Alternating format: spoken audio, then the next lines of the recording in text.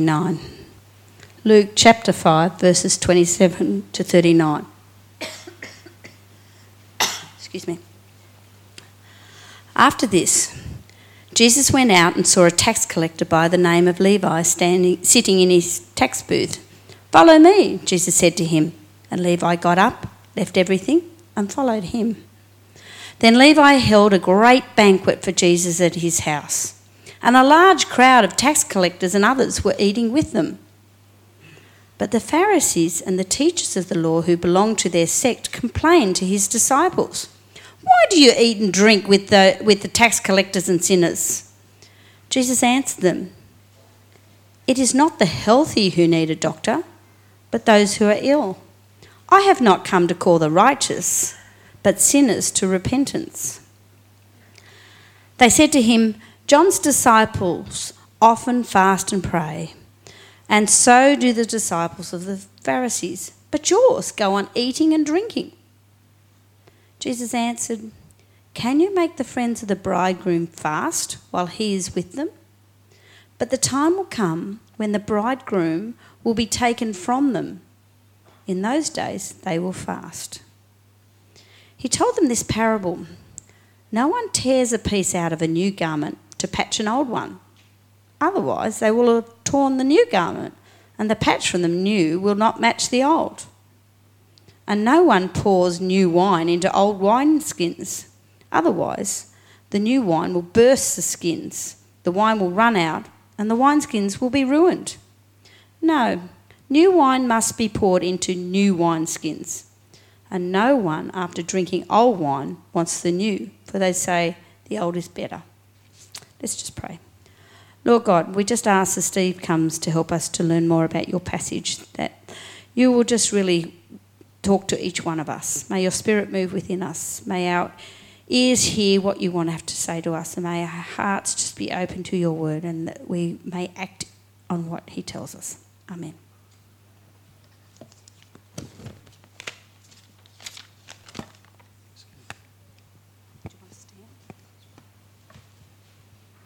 Thanks, Kath, and good evening to you all. My name is Steve Cooper, and it's something really exciting for me to always have the opportunity to come and speak to you here at 6 o'clock. I love being here, and I love the responsiveness and open hearts of people to be able to share God's word together.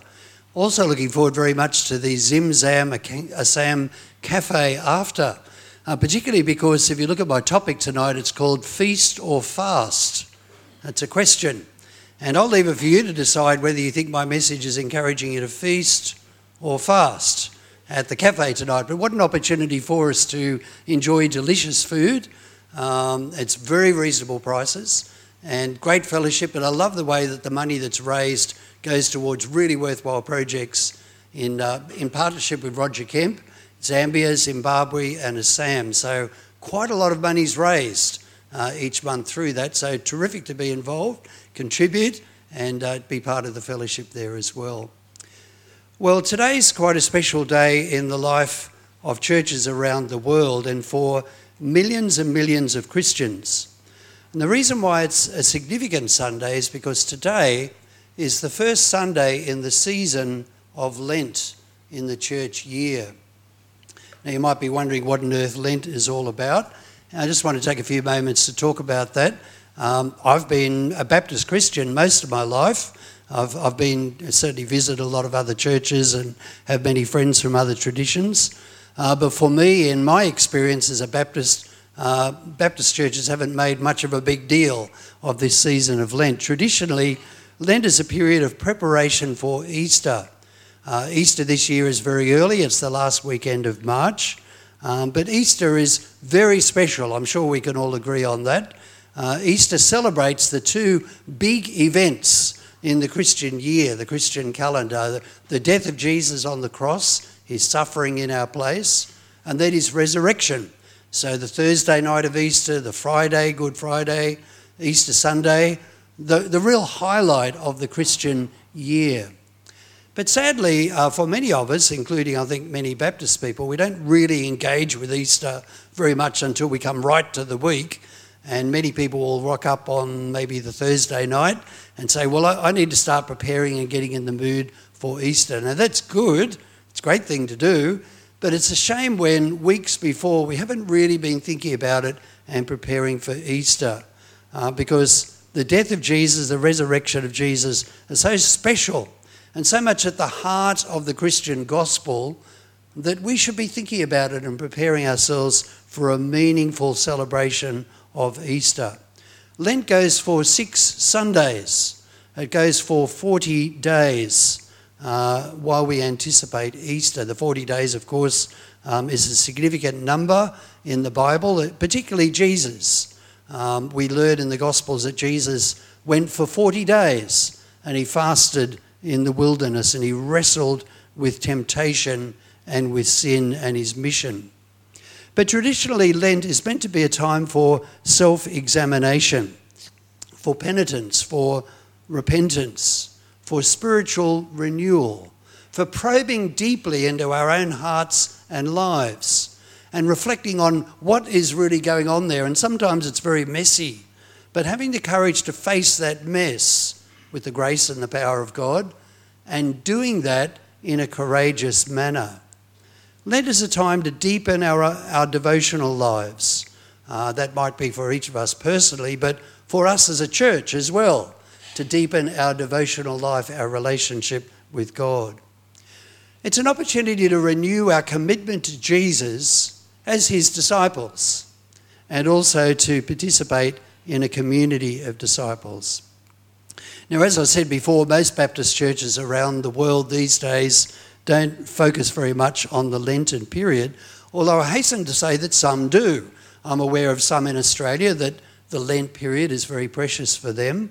And I know in other countries, I've just been over in England a couple of months ago, and I know there's many Baptist churches over there that really find this a very special and meaningful time of the year.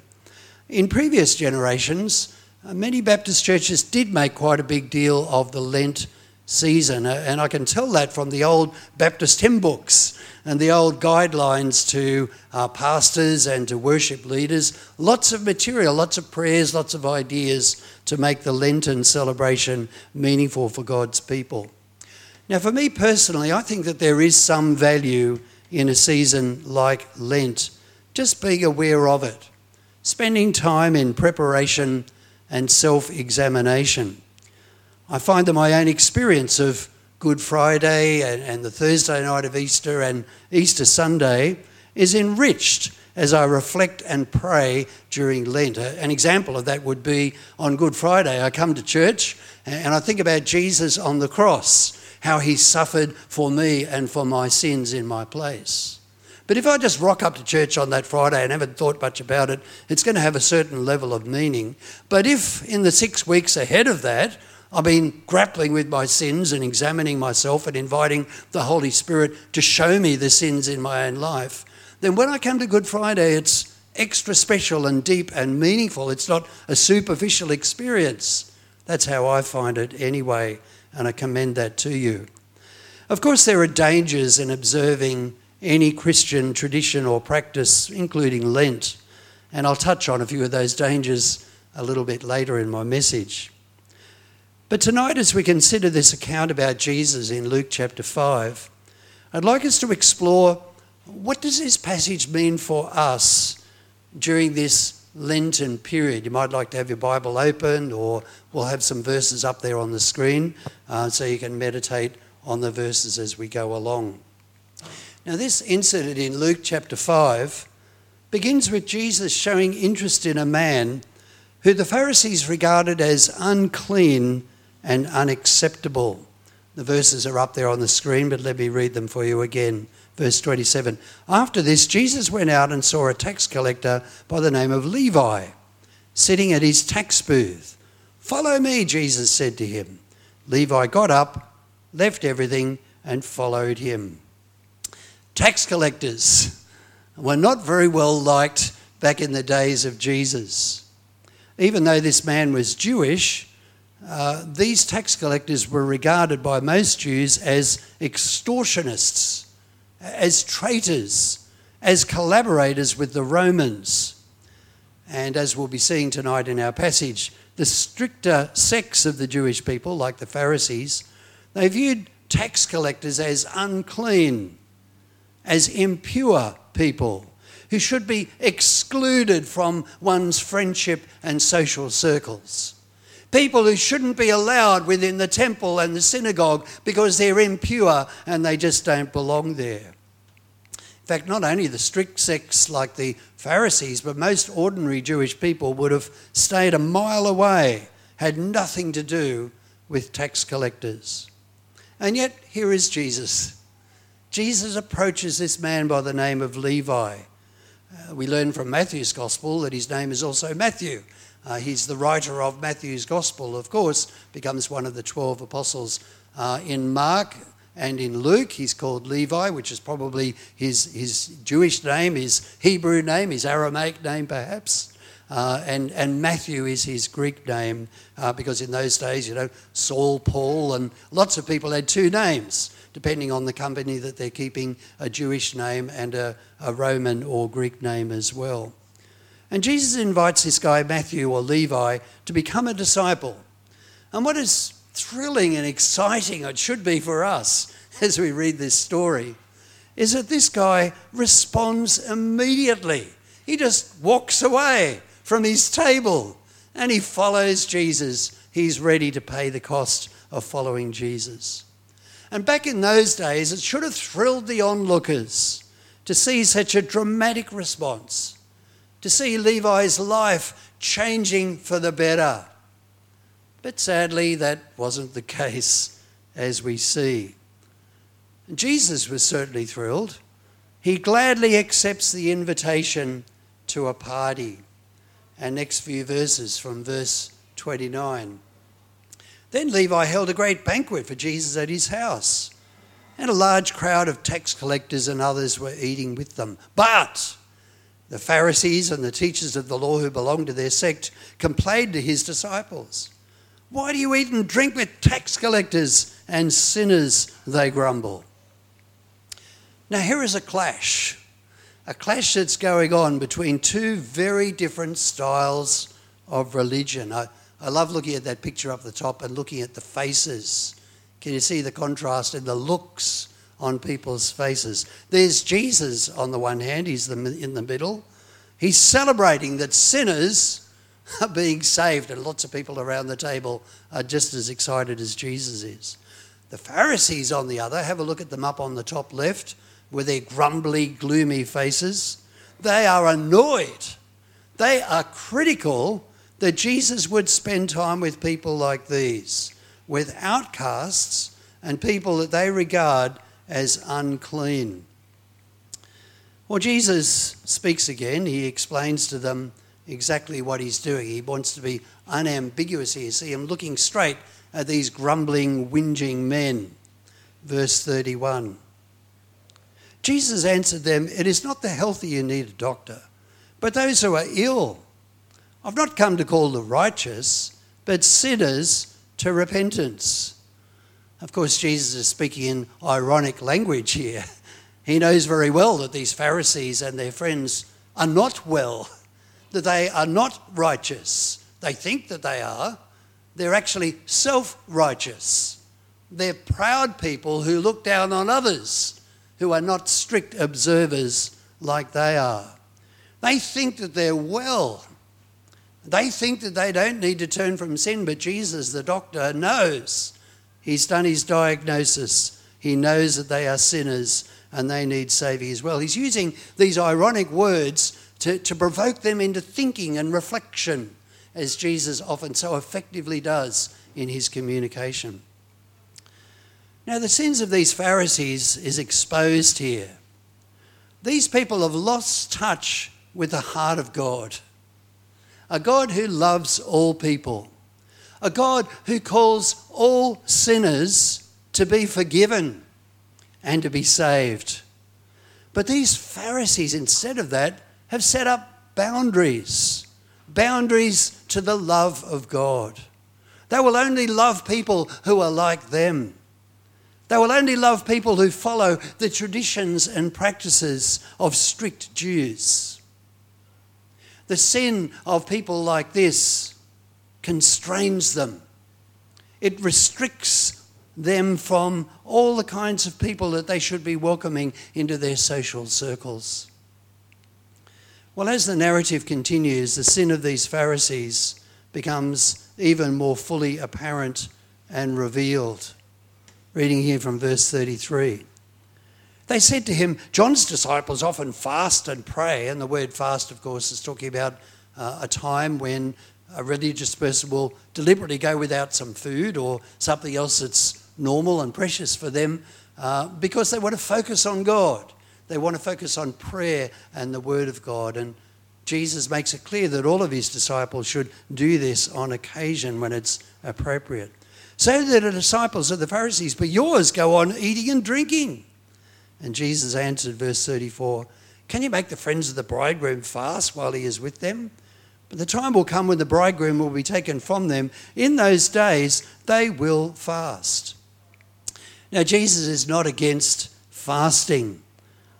He himself fasted in the wilderness back a few chapters before this. Luke chapter 4, verses 1 and 2. Jesus goes for 40 days in the wilderness. And there he's fasting as he meets with Satan and as he deals with difficult issues of his mission, temptations. And Jesus, of course, successfully deals with that and moves on to his public ministry. But Jesus expected his disciples to fast in the future years in order to pray and to seek the face of God. Look at what he says here right at the end of verse 35. In those days they will fast. After Jesus' death on the cross, after his resurrection, after his ascension, this will be a normal practice for Jesus' disciples. In the Sermon on the Mount, Jesus talks about fasting. He gives instructions in Matthew chapter 6. And he says, when you fast, he doesn't say if you fast, but when you fast, here are the attitudes you should have. You don't do it to kind of boast and grandstand and impress everybody with your spirituality. No. You do it privately before God because you're really wanting to seek God and know him and you have a burden on your heart in your prayer life you want to bring to God because you're very serious about that. But in this time for Jesus that we're reading of here in the Gospels, when sinners like Levi and his mates are following Jesus, it's a time for celebration. It's a time for feasting. The religious practices of these Pharisees tended towards gloom and restraint, while Jesus is joyful. Jesus is excited that through him people are encountering the kingship of God, the kingdom of God. They're coming to know God as their king. They're submitting their lives to God and experiencing the joy and the freedom and the forgiveness that God alone offers when we surrender to him. Now, Jesus continues to explain how the religious practices of the Pharisees are incompatible with his own practices. Luke calls this a parable. I'm reading here from verse 36. He told them this parable. No one sews a piece out of a new garment to patch an old one. Otherwise, they will have torn the new garment. The patch from the new will not match the old. No one pours new wine into old wineskins. Otherwise, the new wine will burst the skins. Wine will run out and the wineskins will be ruined. No, new wine must be poured into new wineskins. No one, after drinking old wine, wants the new, for they say the old is better. Now, Jesus' parables are very fascinating, aren't they? They cause us to think and to grapple more deeply with what Jesus means. The main meaning here, of course, the main point he's making should be very clear to us from this parable, that the old and the new are fundamentally irreconcilable. But what's not obvious, though, in this parable is whether Jesus represents the new or the old. During the last week, I was having a look, I was comparing three Gospels where this story occurs, Matthew, Mark and Luke. And I was thinking now, they're a little bit different to each other, but they're fundamentally the same. But in every one of the three Gospels, I couldn't work out exactly whether Jesus represents the new or the old. If the way of Jesus is the new way, it's fresh and vibrant and innovative, threatening those who cling to the old traditions. But if Jesus' way is the old way, It's because he's in touch with the ancient purpose of God, the God who loves all sinners and wants them all to be saved, while the Pharisees, on the other hand, follow these new paths which are actually quite inconsistent with God's purposes.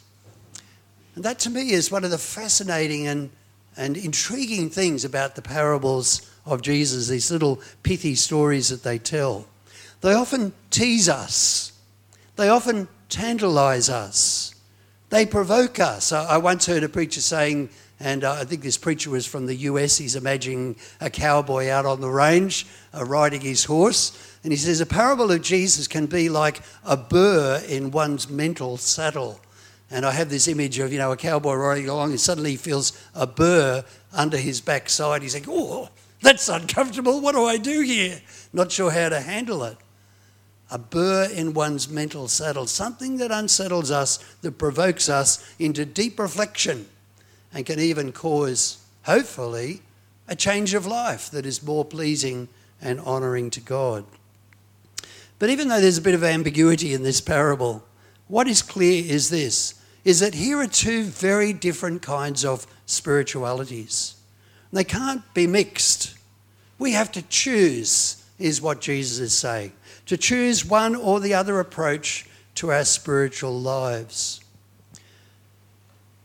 So this story shows Jesus dealing with these religious people who have moved away from God's purposes. They've lost touch with God's heart.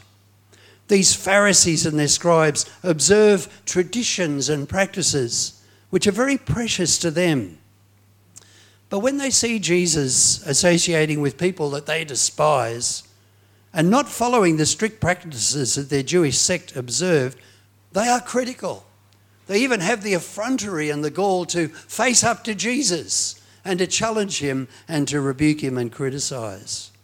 These Pharisees represent a sin that is always a real danger for religious people, including Christians today. The sin is this, that we might hold on to religious practices and traditions which actually are constraining us and restricting us from being in touch with God's heart. That's something for me to reflect on and you to reflect on as well. The failure of these Pharisees causes us to examine ourselves during this Lenten period. Do we, like Jesus, reach out to sinners? Do we share the joy of those who turn to God? Do we throw a party? Or do we, like the Pharisees, categorise people? We label people. We exclude those that we see as sinners. Do we practice a religion that is gloomy and critical of others who are different from ourselves? In other words, do our spiritual practices tend towards feasting or fasting? I'm reminded here of a story that's told by Tony Campolo in his book, The Kingdom of God is a Party. Tony Campolo is an American Baptist pastor, a guy who is very humorous and fun to listen to if you want to Google him sometime and have a listen to some of his talks, but quite willing to confront people and deal with messy situations. But Campolo had flown in this story into Honolulu. A bit of a tongue twister there, Honolulu, and he was unable to sleep because of the time that he'd arrived there in the city.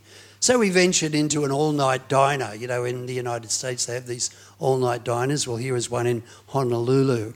And there he overheard a group of women speaking, and he worked out very quickly that all of this group of women were prostitutes that had been doing their business during the night, and here they are in the small hours of the morning talking together. And Campolo overheard one of the women mentioning to her friends that the next day was her birthday. It's her 39th birthday.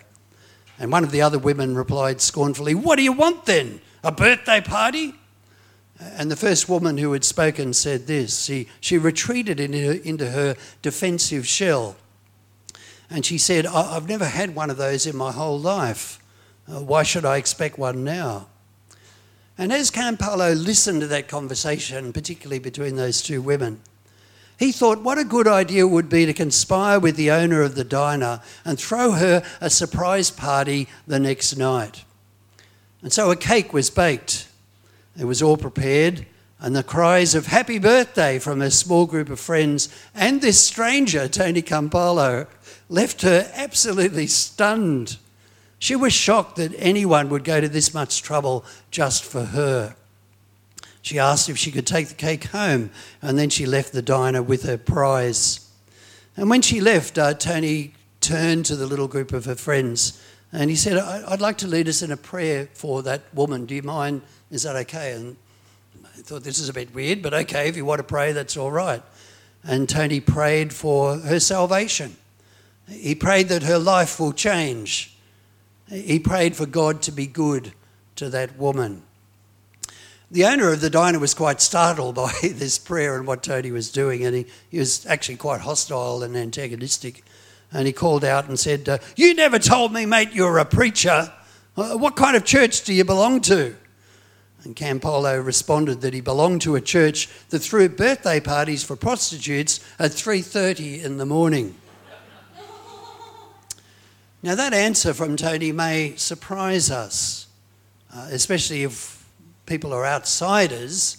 That comment would raise scepticism, wouldn't it? They'd say, well, there's no church in the world like what you're talking about, Tony. Or even for insiders like us, that kind of comment might meet with disdain. And we might say, well, we never do anything like that in our church, hold a party like that at 3:30 in the morning. But actually what Tony was doing here parallels the kind of thing that Jesus did in reaching out to those who are lost and despised. So I want to encourage all of us tonight, myself and you as well, to enter into this season of Lent, these coming 6 weeks that lead us up to Easter, to prepare for Easter. And during this time to intentionally examine ourselves, our spiritual lives, our souls if you like, and invite the Holy Spirit to show to us the sins that we often ignore. I mean, many of us are aware of blatant sins that we do. That's not too hard to see. And maybe we confess those to God and then we move on, and that's good. But sometimes there are sins lurking deep inside that we try to hide from. We try to hide from God, try to hide from other people, try and hide even from ourselves. It's messy, it's dirty. We'd rather not go there. But maybe Lent is a good time to go there, in the power of the Spirit and with the grace and love and mercy and power that Jesus offers to us. Of course, there's a danger in all spiritual traditions, including Lent. They easily become just a ritual, a meaningless ritual, where we go through the outward practices, but in our hearts, we're not being thoughtful, we're not being genuine about encountering with God. And maybe the tradition might make us self-righteous, like these Pharisees are in the story that we're looking at tonight. They thought they were better than others. They looked down on others who didn't observe the tradition. But that doesn't mean we shouldn't follow a tradition like Lent. We can be alert to the dangers. And a spiritual practice like Lent can be enormously enriching for us and help us, especially as we anticipate and prepare for the Easter season. So if you examine your heart and life during this Lenten period, maybe you'll find that your sin is like that of these Pharisees we've been learning about tonight, where your beliefs and practices restrict you. Maybe you need to break free. Wouldn't that be great? Lots of people in our church in these coming 40 days breaking free, hallelujah, from the chains because they're willing to go to the mess, probe and let God's Spirit examine us and show us what's wrong that we should address. You might be wondering how to do this in practical ways. Well, there's all kinds of resources around online. Just Google Lent prayers, Lent devotions, Lent resources, Lent Bible passages, whatever you Google, heaps and heaps of stuff. Just have a look at it and find something that's meaningful and helpful for you if you like. In our church library, we have a number of books that deal with the big themes of Jesus' suffering, Jesus' death, Jesus' resurrection. Here's one called Why the Cross? That's in our church library. There's a little selection we've put on a table up the back there. If you want to borrow one of those, there's a chart. You can fill that in and take it home. Maybe over the coming 6 weeks, you'll just work through one of these books. Meditate on it. Look up appropriate scriptures. And let it be a time of examination and reflection. I'd like to finish my message tonight with a prayer. This prayer has been handed to you as you came in. I hope you've got a copy there. Please take it. It's got a little heading on the top. It just says Lent. And it's a prayer I came across a month or two ago which really appeals to me. It's a very old prayer written by Bernard of Clairvaux. You'll notice there he lived in the 12th century AD. He was a Cistercian monk. He lived in France. As you think about the words of this prayer, it's a little bit quaint because it's old language, but it's been translated, of course, from the French into the English. But what I like about this prayer is that Bernard is wrestling with sin and he's probing, he's letting God show to him the stuff that is yuck and mess in his own heart and life. And he's crying out to God and saying, God, please do something about this.